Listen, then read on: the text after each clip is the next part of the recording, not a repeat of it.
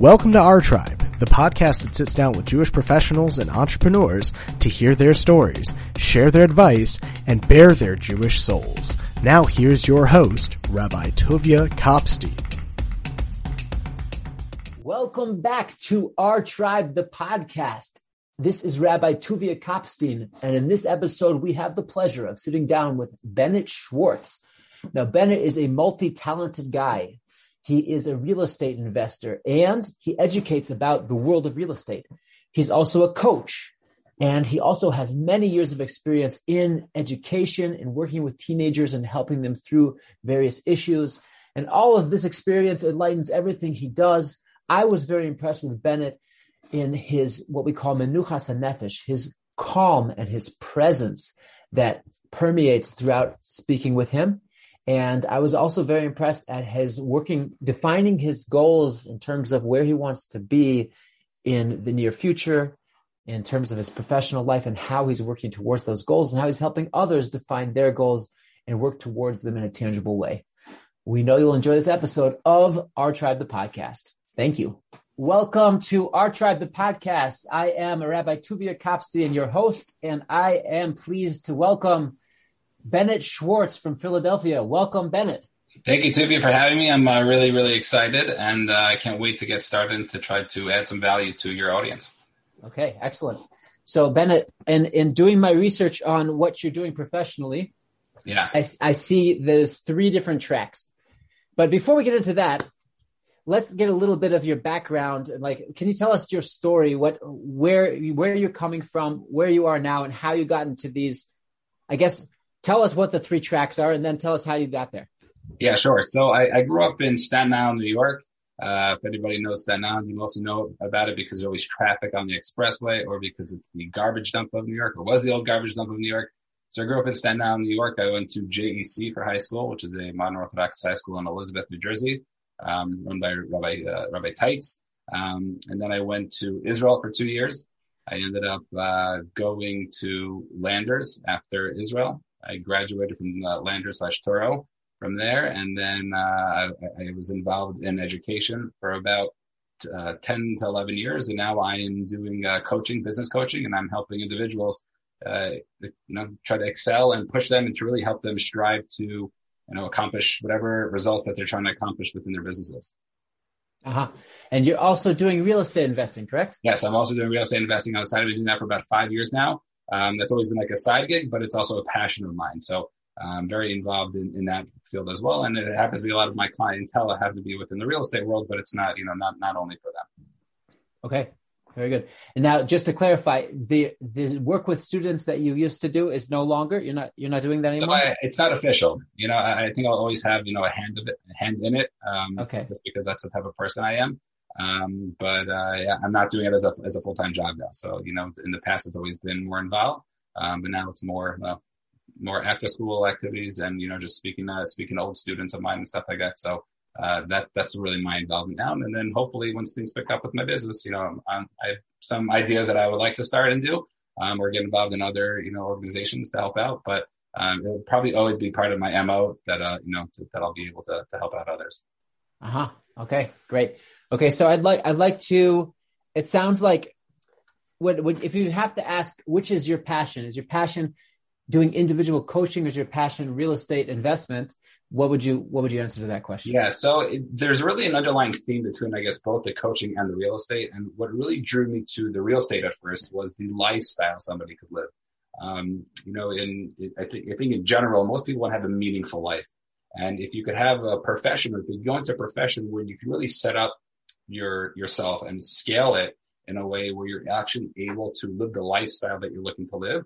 So to me, that was like a no-brainer. I wasn't the doctor type. I am not the school type. I can't sit and it's ironic I'm teaching, but I can't sit in the classroom necessarily and study, hours and hours on end. So for me, seeing that, there's a possibility within real estate where you can actually set up the right systems in place in order to be able to scale it. So then you're actually able to live that lifestyle. And then, bringing in the coaching is also very flexible with your hours. So it actually go very hand in hand with the real estate because, I'm sort of working around my own schedule and blocking off the time that I need to block off for that. And then I'm actually helping people live that type of lifestyle. So that idea of just wanting to find meaning in my own personal life and then live that meaning. I don't want to wake up when I'm 80 years old, rocking on like a chair saying like, I wish I had more time with my family, or I wish, I was a better person. I wish I was able to do all these things that I really wanted to do. So both coaching and real estate has that underlying thing where it actually allows me to help support my family, people in my community, Jewish people at large, but then also be able to have that lifestyle personally that I'm looking to do and looking to accomplish. And, I got big plans hopefully coming up in the future. So, I got to try something myself up now to make sure I'm able to do those later on. Excellent. How many hours a day do you think is your ideal number of hours to work? Yeah. So especially now with all this like personal development and all these books that are coming out now. So there's a very cool book, The 4-Hour Work Week, which I don't know if any of your listeners have listened to. I think it was Tim Ferriss who wrote it. And he talks about how technically you only need to be working 4 hours a day on your profession. And if you do that, then you'll be able to be very successful, especially nowadays that of course, if you want to be a doctor, then you're going to have to do, you're going to have to put in the time. If you're going to be a lawyer, you have to put in the time, but to at least strive for the ability. Okay, when I'm a doctor, once I finish my schooling, what's my schedule going to look like? And so many times people feel like they need to be putting in the work, but they don't realize that if they actually take a step back, then they'll be just as successful. Or if they're just be smarter the way they're working, they could have the same success that they're actually looking to accomplish. And for me, I'm all about efficiency. So if I could be more efficient with my day and my productivity, then I'll be able to just be doing more within my life. Mm-hmm. Mm-hmm. Did you ever consider just focusing on one path of income and limiting that to the ideal number of hours you want to work a day? Or are you really, am I understanding that you're doing both the coaching and the real estate in order to have a better, I'm trying to say, in order to have a better hand in the industry of real estate investment so that you can coach people in real estate? It's not necessarily, because coaching is a little bit different than consulting. So I don't actually have to know what I'm doing within real estate to coach people within real estate. It's just like a basic, general idea within coaching in general. For me personally, I look at being a real estate guy, I look at like the coaching more like the cash flow of my life where, people are paying me every month and I'm getting money, as opposed to the real estate where that's actually the long-term wealth.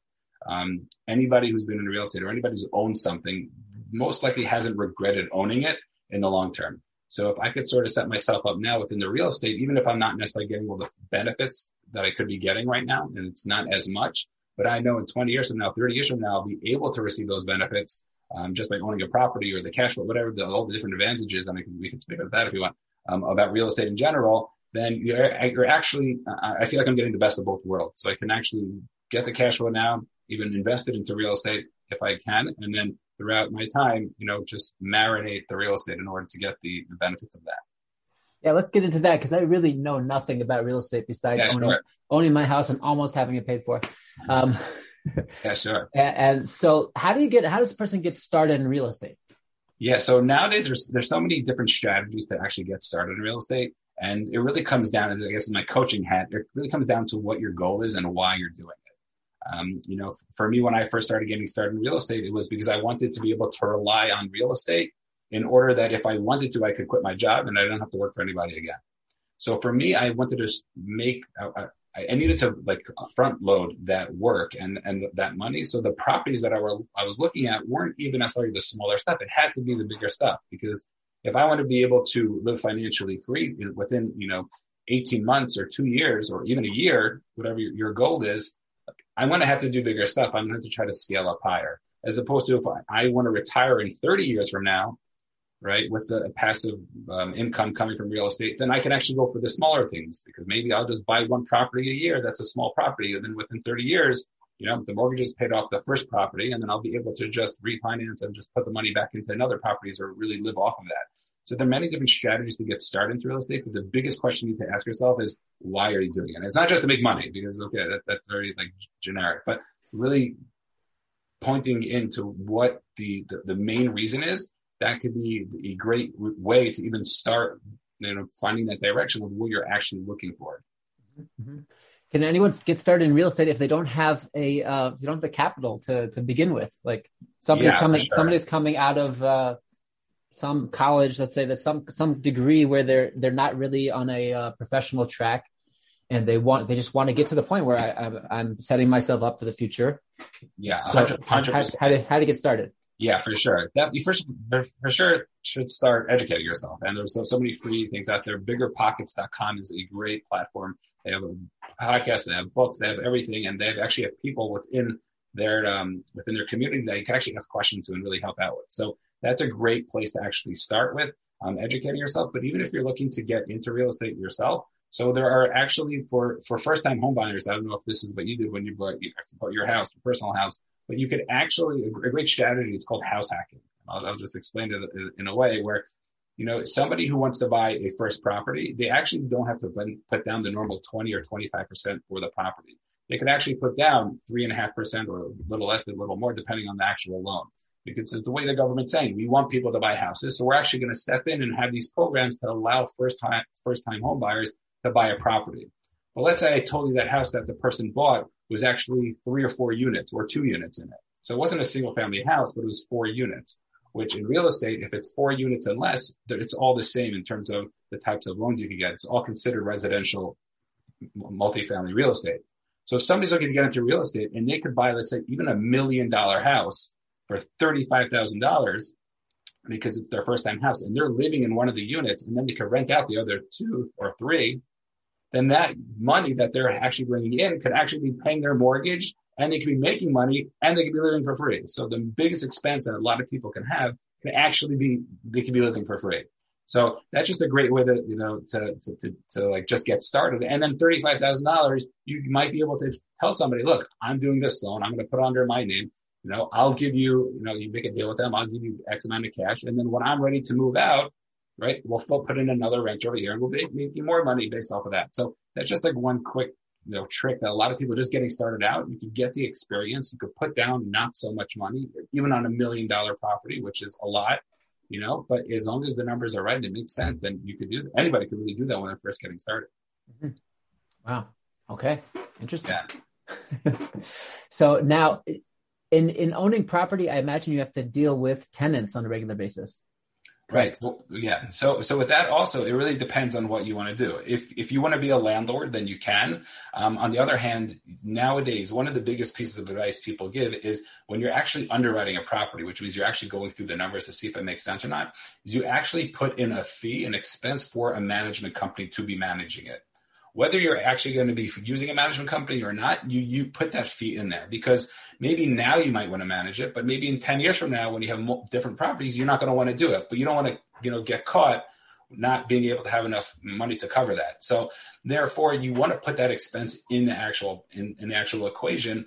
So you could see if it makes sense. And maybe you don't want to have to deal with like the leaky toilets at 2:00 in the morning, right? So you have this management company that you'll pay a certain percentage of the rent that they collect in order for them to have to deal with all those things. You are still going to have to pay for certain expenses that come up. So when something does break you, it's going to come out of your pocket, but they're going to be the ones in charge of that whole project and really the ones who are going to be working with it day to day. Is that what you do personally? So yeah, I like using management companies just because I don't want to have to deal with it. And for me personally, if I'm looking to scale my business, I don't want to waste my time doing, the management aspect of it. Uh-huh. Very good. Okay. So is this how you talked about house hacking and how some people can get started? Is this how you personally got started? So it's not how I got started. I actually, my wife and I, when we were living in an apartment, we bought our first property, which is very exciting. It was a flip. So we flipped the property. We bought another property. Then we, purchased our personal house. And while we were actually doing construction to our personal house, there was a 3-unit, like 2 blocks away that went for sale. And I told my wife, I'm like, I think we should buy this and like move into that one. And then we'll sell our house, like just to do this house hacking strategy. But she wasn't feeling it. So we didn't do it, but it was something that I was really considering. And maybe if we didn't purchase the house when we did, we would have done it. Mm-hmm.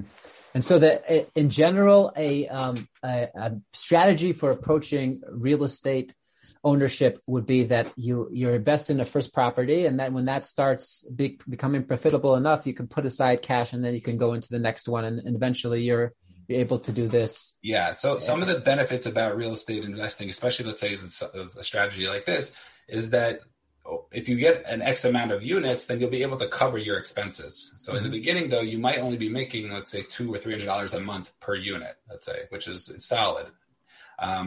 But when there are other ways that you can actually benefit from real estate, like let's say somebody like I did with my first property, I flipped the house. So I bought it for, let's say, for example, I bought it for $50,000. I put in $20,000, then I sold it for $100,000, right? So I'm making, let's say, $30,000. We got taxes and all that stuff, but let's say I'm making $30,000 on the deal. So technically, yes, it's great. I walked away with $30,000 from the deal. However, I don't consider myself a real estate investor. I consider myself just in business in the real estate world, because I'm not actually owning the real estate investment in that case. So where people really build their wealth is when they actually hold on to properties, or when they try to, increase their the value over time and take their money and then put it back in. So someone who's just getting started actually could maybe want to do something like that, where they want to flip something. So let's say they only have, $30,000 and they can get a loan, whatever it is. And then after that first property, maybe they'll have $60,000, maybe $70,000. And then they'll have more capital to invest into the units, into the long-term real estate. So they're really depending on what a person's strategy is.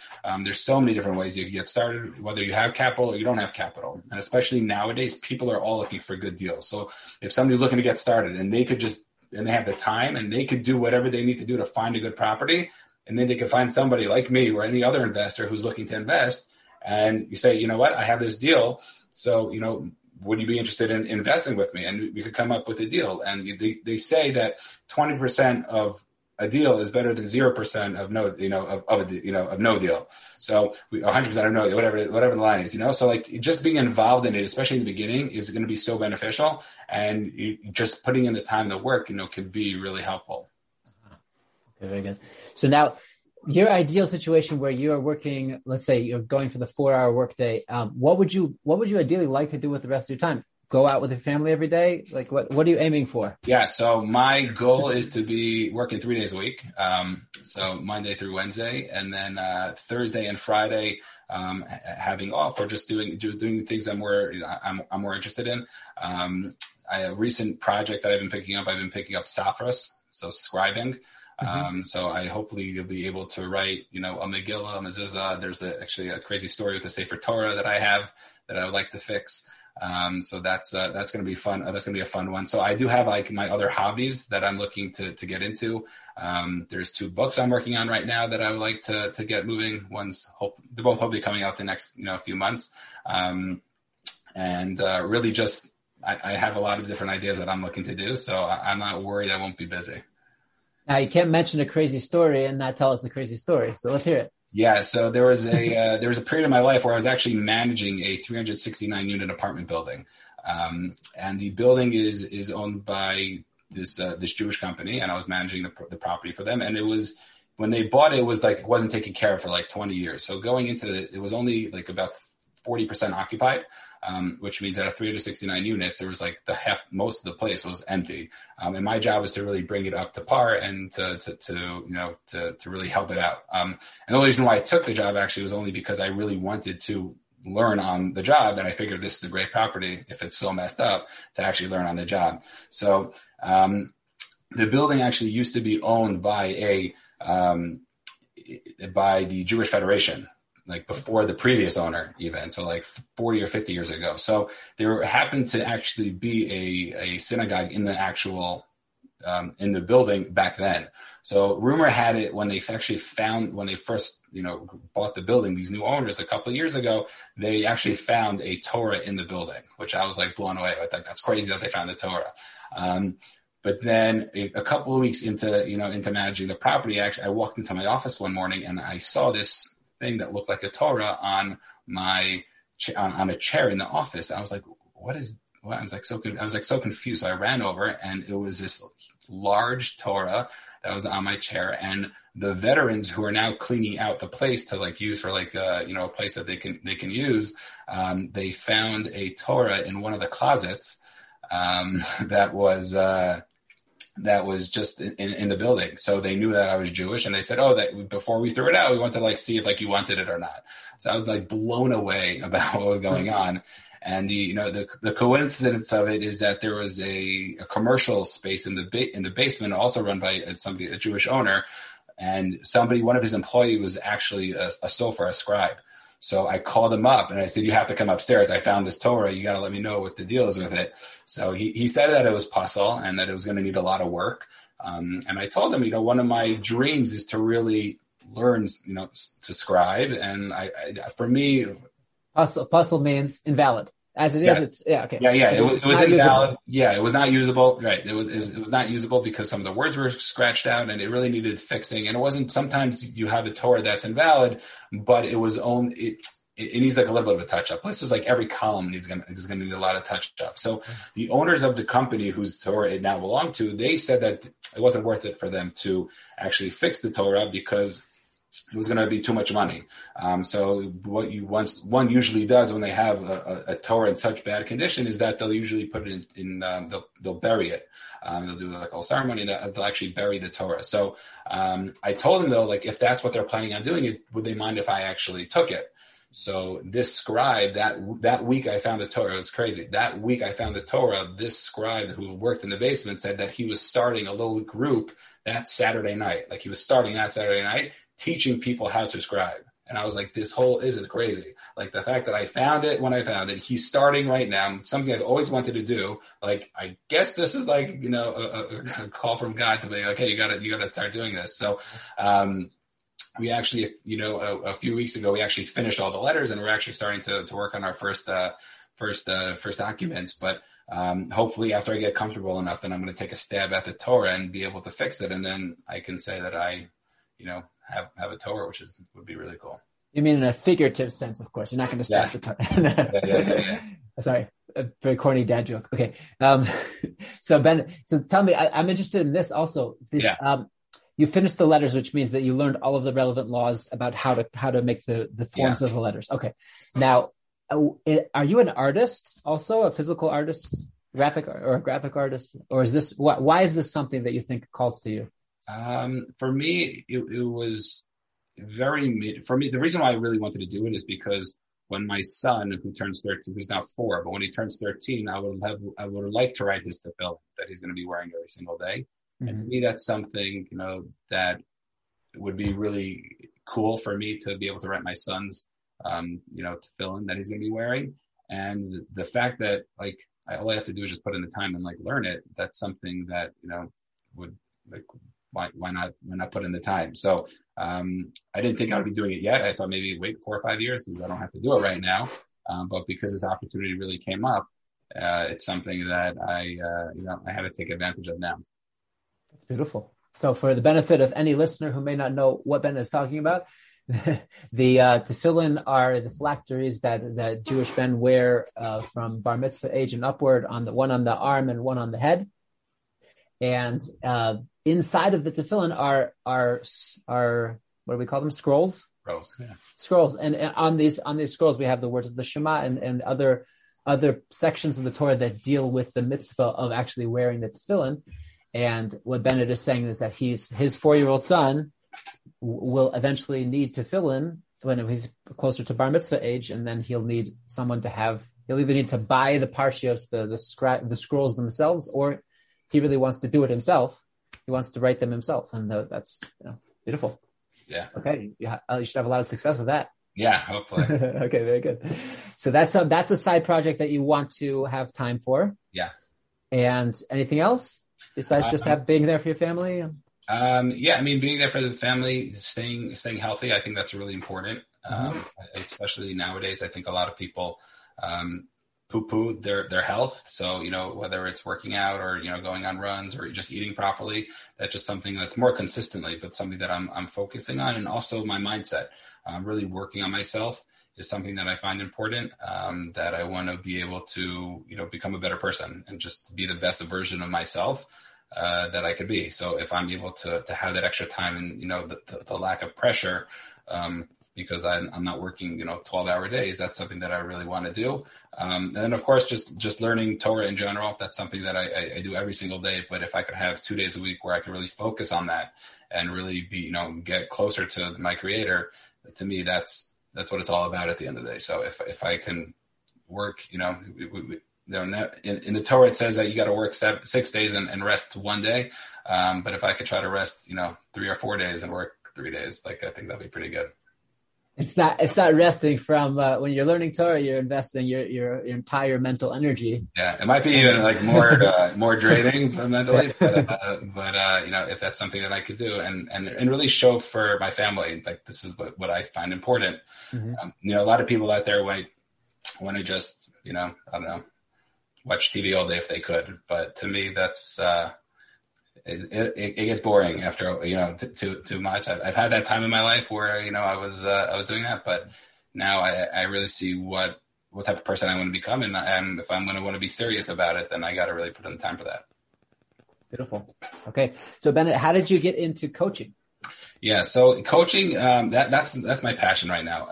When I was in education for the 10, 11 years, the part that I really loved about the education was the informal aspect of it. So it was really speaking to students, whether it was in the cafeteria or the gymnasium. I was the coach of the basketball team in the school that I was working in. So it's really that connection with the students, in camp, whatever it is, that was where I really found passion in teaching.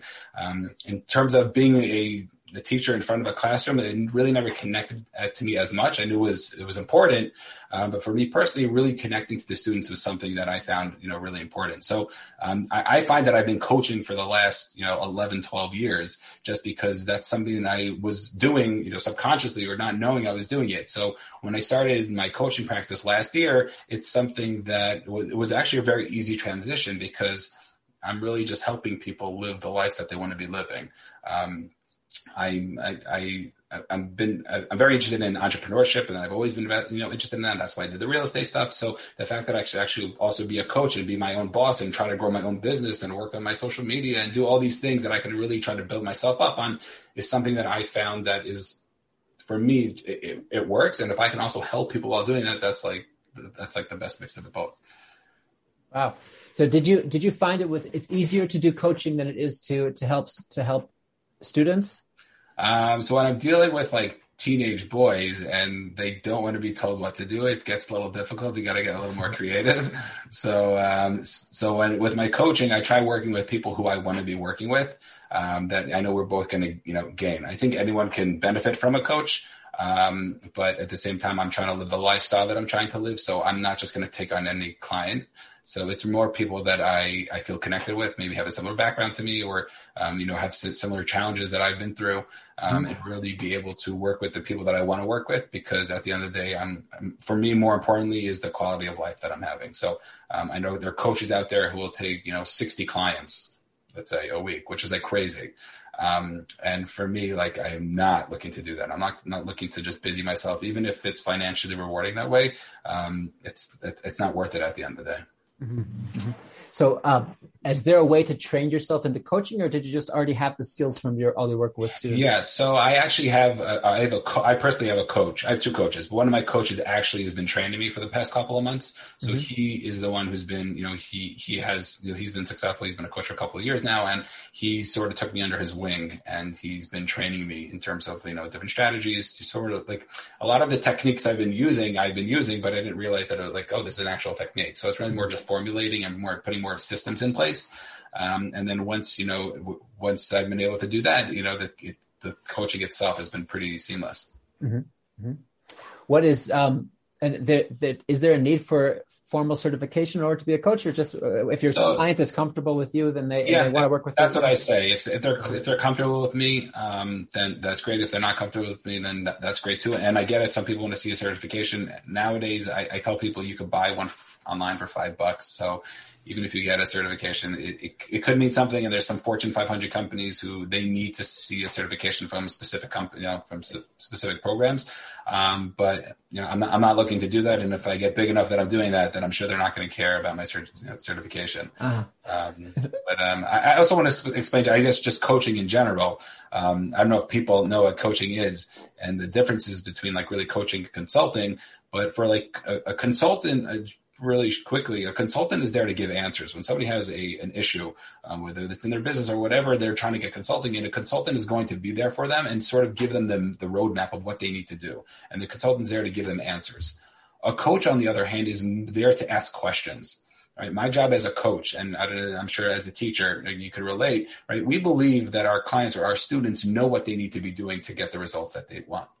Right. And if they don't know what they're doing, they could YouTube it right nowadays. Like you can find out or speak to somebody what they need to do. But the biggest problem is that we don't have such a clear vision of what we're trying to do. Our strategy might not be great. And then actually being held accountable is not going to be great. Right. And, if somebody wants to go to the gym and work out. So when somebody gets a trainer, right, that's very beneficial to them. Not only is the trainer going to teach them what to do, because at the end of the day, like you could learn what to do in the gym. You could ask somebody who's there, like, oh, how do we use this machine? But having somebody there that's going to hold you accountable and to push you and to make sure you're doing what you're supposed to be doing, so you're of course going to get the results. So having a coach is in your corner and really someone there to help push you to do what you want to do. That is, for me, that is something so important. Because I personally have gained a tremendous amount from my coaches, and even my the rabbis that I've been close to over the years who have been coaching me unofficially. That's been something that's been so important to me that I know people can benefit from. So when people say, "Do I need a coach?" Nobody needs a coach, but a lot of people want coaches to really help them step up their game in order to get from point A to point B a lot quicker. Okay, very good. How is a coach different than a therapist? So therapy, I would say, focuses more on the past of somebody. So they might go back to their childhood, or they might go, they're going through something that recently that they have to figure out and to sort of untangle everything that's going on in order to see where they are today. I tell my clients, I care about your future, but not your past, but I don't care necessarily, to see where we're going. I'm looking more forward facing. I'm trying to get you to the results that you're trying to get to, and I'm going to work with where you are today. So wherever that is, sometimes is there some overlap? Sometimes there is some overlap, but I'm not going back to, my clients, history and to try to figure out what happened in their life or what influences, have happened. I'm more to take them where they are today, see where they want to go, and try to narrow that gap. Okay. And ideally, somebody who works with a coach will always be working with a coach, or will they be able to learn the strategies that they need to be successful from the coach? Yeah, I would say it really depends on the person. You could definitely learn the strategies, and you could definitely figure out what you need to do. Sometimes it could be, I need a coach for 3 months to get me X, to X in my business. So once you get to that place, then you might not need the coach anymore. So it really depends on the person. A lot of times people will have a coach, and then they want a different style coach, right? Because there's coaches that work more on the mindset of business, more on the results of business. So really depends on what area you're trying to focus on. But once you have somebody in your corner, like a coach, you're going to see the acceleration of just your life go so much quicker that a lot of times people will be like, I just need it. Maybe I'll take a month off. Maybe I'll take 2 months off. But then, a lot of times people will come back either to the same coach or to a different coach just because they realize the benefit of really having somebody in your corner. But it's not necessary that you need it for your life. Mm-hmm, mm-hmm. Okay. So now I wanted to ask, like this, when as a coach, when you sit down with somebody, a client, and the client is stating their goals, and how do you get down to the bottom of what is holding them back and what do they need personally to advance? Yeah, so it's really just asking the proper questions, and really giving I would say one of the biggest things is giving space to the client to speak. They say in coaching, silence is where all the magic happens. And so many times you could be asked a question and then not say anything. And you can see within the client's brain, they're something's opening up, right? An example a lot of people will give is if we look at each other right now on our Zoom screens, right? So right now we both have a border around us, right? We have a border around us, and that's all we think we're capable of, everything within this border. But there are a lot of people. Yeah, metaphorically, right? A lot of people don't realize, but they can actually break this border and be bigger than they are. So really helping your clients see the possibilities. I know with me, when I was in high school, I had such big ideas and big dreams, and I thought, no, I could do it. Can I do it? Can I not do it? And you had some people being you're crazy. What are you thinking? And other people no, you're not. And if I would have had a coach who was there really helping me, push me to see that I can do it and really help me get there, then I would have been able to do such I believe, such crazier things. And until only I figured out coaching like later on in my life, it would have been so beneficial to have that person in my corner. So really asking the right questions and giving the client the space is a big part about it. But it's also, I'm not their friend also, like I'm their coach and I'm helping them get the results. So some of the questions I might be asking might make them feel uncomfortable. Like, why do you need, like one of my clients had this thing, he was trying to figure out, where to invest or where to start investing. And he came over to me because I'm not sure if I go over here. I'm not sure if I go over there. And I asked him, like, does it really make a difference where you start? He's like, not really. I'm like, but like, are there people in both markets of real estate making money in both areas? He's like, yeah. So I'm like, so do you just need me to give you permission to do it? And he was like, I said, you know what, like, let's say I gave you permission to do either one of them. Like, would you be okay with that? And like, he had this like weight lifted off his shoulder. And I'm like, why do you think you need like permission from somebody else to make that decision for you? And we started talking about it a little bit, and then it came up in like other areas of his life where he was being indecisive. He was waiting for somebody to tell him what to do. And now we know that about him. And I don't think he ever saw that about himself before, that he was always waiting for somebody to tell him what to do as opposed to him taking the initiative. So now he has this new tool in his back pocket. He knows, okay, when a difficult decision comes up, right, I'm going to have to be the one to make the decision, and it could be, and after, it was interesting because after we were speaking for like 10, 15 minutes, it came out that he told me, like, without even thinking about it, he said, oh, I'd rather invest in this market. I'm like, do you hear what you just said? And it came out that he came up with his answer himself, and he was just nervous about investing in the other, whatever it was, but he came up with the answer himself. And that is where coaching is powerful. Like, I didn't give him the answer. I was just asking the questions, and he came out with the answer. And when he came up with the answer, I'm like, gosh, I should be investing in this area. He was like blown away with the fact, like, I just gave myself the answer. I didn't like need to make this like too complicated. Something we touched upon before, and I think you answered, but let me just clarify. Does it give you credibility with your clients that you're also in the business world and you're not just a coach? I think it gives me credibility. I think it's unnecessary. There was one person I was actually speaking to, a big time business guy. He's a big deal, and he has like a lot of followers. And he was talking to me one time, and he said like he was considering working with me or not, but I don't have the experience. I don't have like the 20 years experience within the business world to really, and that was what he was like feeling uncomfortable with. Mm-hmm. And I told him, like, at the end of the day, I hear what you're saying, but I'm not your consultant. I'm not giving you advice on what you need to do. I'm coaching you. Mm-hmm. So he like put me on the spot, and he said, okay, so help me out here. I have this problem in my business. What can you do? And literally within like 8 minutes, he came up with an answer, and he's like, okay, I get it. Like, I understand now, like, what you're doing. And I kept pushing him. I'm like, no, let's get deeper. And he was like feeling a little uncomfortable. So like, I stopped. But he was somebody who has seen success and was looking for somebody to, it might make them feel better that, that somebody was in business for 20 years. But I tell everybody that I speak to, I'm not consulting you. If you're looking for a consultant, I'm not your person. And I one time had somebody call me up and say, oh, I'm looking for a coach. And it came out that they're looking for a consultant. I said, I can't help you. I'm not looking to be a consultant. I'm looking to be a coach. So whether I have experience in this field or whether I don't, I need you to trust me that I'm going to help bring out whatever it is that you're looking to bring out. Mm-hmm. Do clients sometimes feel afraid to open up? They don't want to make themselves vulnerable and be helped? Yeah, for sure. That's definitely something. I would say most times when people even reach out about coaching, it's because there's something there. There's something that's like they know is holding them back, whether they know it or not know it. People who don't like to even reach out, they don't even think they need help. So if they don't need help, then the coaching is not going to work. So one of the biggest things, and you see, is I recently had a client who was very tough in the beginning. Like, it was very hard to crack him.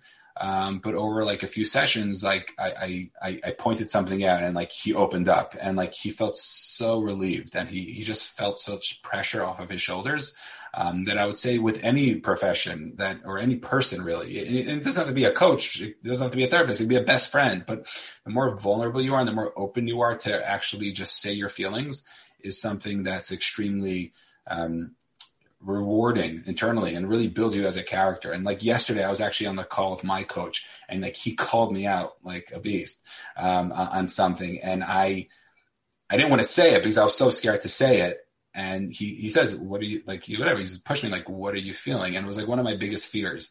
And it was so scary. It was so scary to say. But when I said it, I was like, oh my gosh, it's out there. And I just felt like this relief of just like pressure, like off of me. And it was, I don't know, it was an incredible feeling that I didn't even know what it was originally. We spoke it out and it came out like what the actual fear was. But that's something that, like, in order to become the best versions of ourselves, which I think we all want to be, we're going to have to go through that hard work, not just physically, but even mentally, and really working on ourselves. Wow. Okay. Now, as somebody who grew up with a Torah life, observant, Jewishly observant, what kind of insight do you think that gives you into your craft, both in the real estate and in the coaching? Yeah. So I would say there are many benefits to be learning Torah. So, just the fact that I have the capability of just being able to sit down and like really just focus, without the Judaic benefits of just being able to like really focus and structure what I'm trying to be doing and try to structure my business. I know in Talmud, like there's so many different opinions and you really have to be so organized to really understand what's going on. So the fact that I've been doing that for X amount of years, I'm able to really see a bigger picture, really structure something, not just focus on something small, but really try to see what's going to be and try to see a more strategic picture in terms of that. And I would say in Judaism also, there's this idea that you really have to like work on yourself as a person, that we find all over, Pirkei Avos, ethics of our fathers, is all about, different mindset tools that somebody could use that you could really benefit off of, and really working on yourself as a person and try to better yourself, not just for yourself, but for the people around you and the people that you can have an effect, and to be able to have those relationships with, whether it's your family, your friends, your community, the Jewish people at large, the whole world at large, right? I don't think it's necessarily just, the Jewish like people that we have to affect. It's our responsibility in the world at large to really make the differences that we can. And then the ultimate, like I said before, is that relationship with our Creator. Like that's, at the end of the day, that's all He wants from us. So really being able to focus on that. And it's really cool to see how the world nowadays, there's this like whole movement of like personal development, that people are really just working on themselves at being good people and helping other people out. And it's really incredible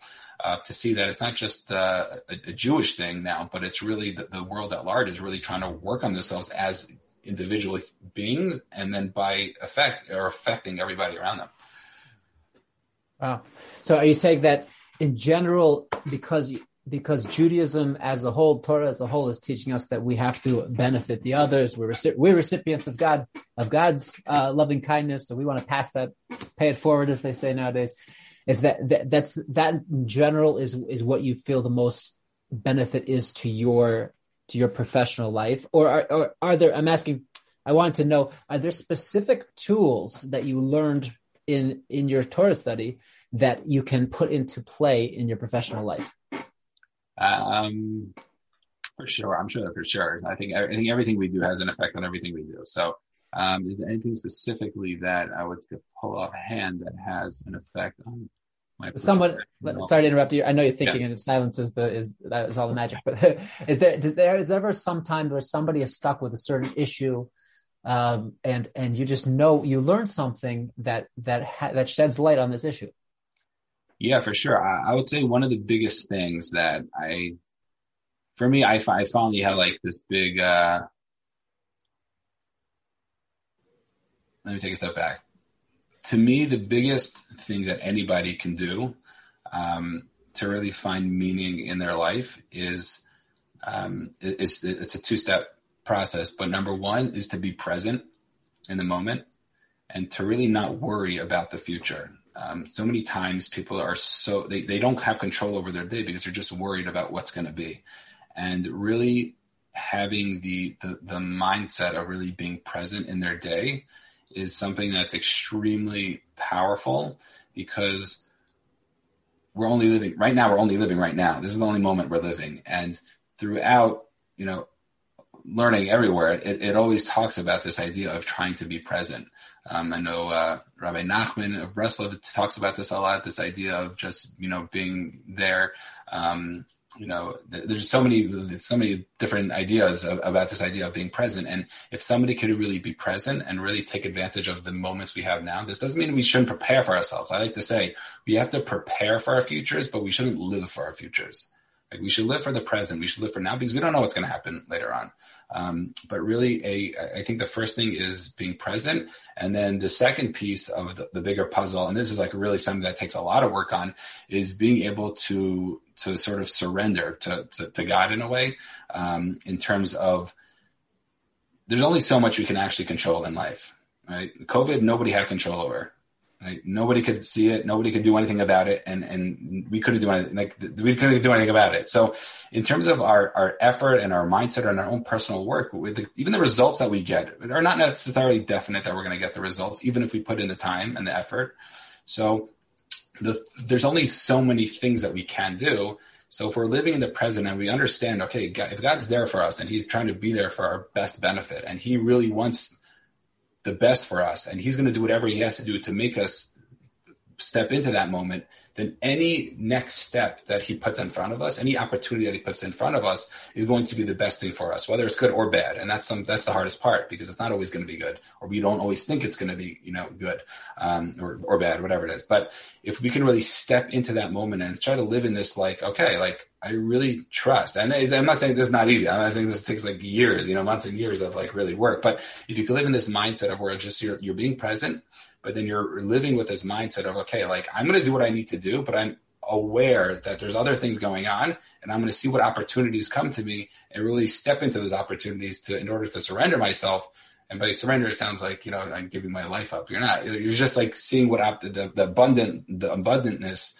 I don't know if that's a word even, but you're stepping abundant. Yeah. So you're stepping into that moment, and you're really taking whatever it is that you have in front of you, because at the end of the day, that's all we have right now, is that. And then hopefully we could see that. And if we could keep moving forward, and a lot of people get stuck, they stop at some point, but if we could keep moving forward, then we'll be able to get through those times, and we'll be able to take advantage of whatever it is that we're looking to get, take advantage of.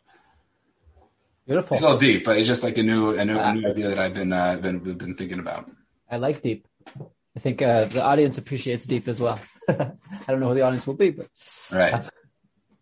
Okay. Wow. Thank you, Bennett. Is there anything else that you want to give over that I didn't ask you? Yeah. So there are actually I mentioned before a little bit 2 books that I'm working on. So there's one's a Judaic book and one's a secular book. So I'm actually working on a Judaic book that I'm in contract with Mosaic Press, which is very exciting. It's going to be coming out hopefully within the next couple of weeks.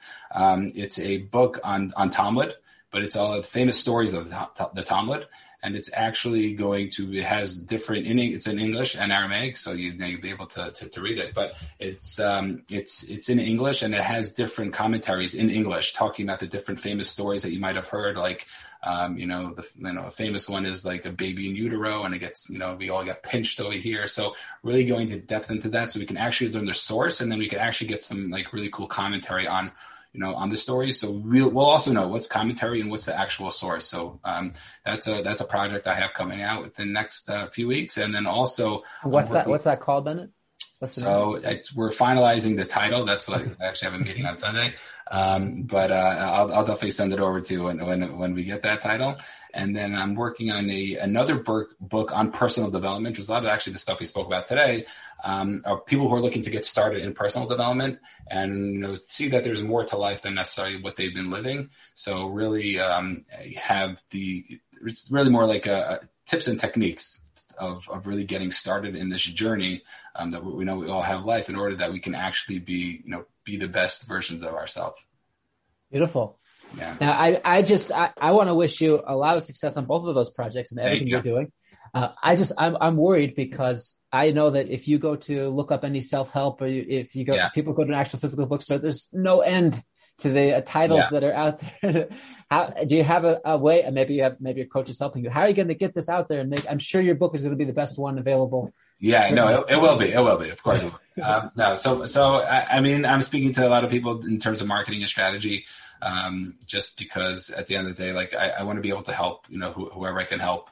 It was actually really fun writing the book and also. So I love talking about just that journey of writing a book, whether it's, this book or any other book. That was really fun. So, it's just been a really cool experience. And honestly, if my mom reads it and she's happy with it, I'm like, great. That's enough. Yeah. It'll be enough. But yeah, no, I'm sure once it comes out, I'll try to do something, post it, put it out big. Maybe we'll try to get, we'll try to be able to give out some free copies to some of your listeners to, who reach out. Yeah, let's do that. Let's do the 5 people who reach out about this podcast. We could send pre-order. Yeah. Pre-order. Okay. Very nice. Not my first copy, but a first copy. Yeah. Very nice. Okay. And, so Bennett, if people want to find you and you have a personal website they can find you? Yeah. So it's, you can find me on LinkedIn. I've been very active on LinkedIn. I actually started an Instagram a couple of weeks ago. So I have no followers. So that'll be really helpful if you could follow me on Instagram at Coaching with Bennett.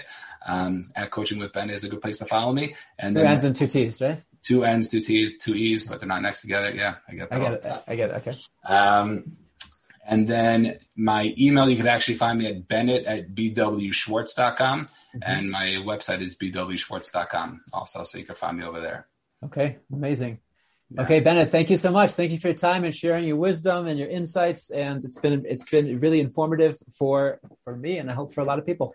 Yeah, it's been really fun, and hopefully I'll be able to help. And if anybody wants to just reach out, if they have any questions about anything we spoke about, I tell people also if they're interested in coaching and if I can help them, or if I think that they want somebody else, or they just want my opinion on a specific coach, I love to give my advice and just to try to be able to help out in that way. I'm here for the long run, so even if you don't use my services, that's totally fine. I would love to be able to just help guide you in the right way. So all you coaches know each other, right?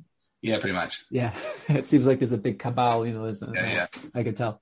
Okay. Very good, Bennett. Thank you so much. All right. Amazing. Yes. You've just listened to another great episode of Our Tribe, the podcast, brought to you by the Podcast Fellowship and hosted by Rabbi Tovia Kopstein. Tune in each week every Wednesday at 1 p.m. Eastern Time to hear more great episodes of Our Tribe, the podcast. If you have any suggestions or questions, email us at ourtribe@podcastfellowship.org. And don't forget to like, share, and subscribe to help the tribe thrive.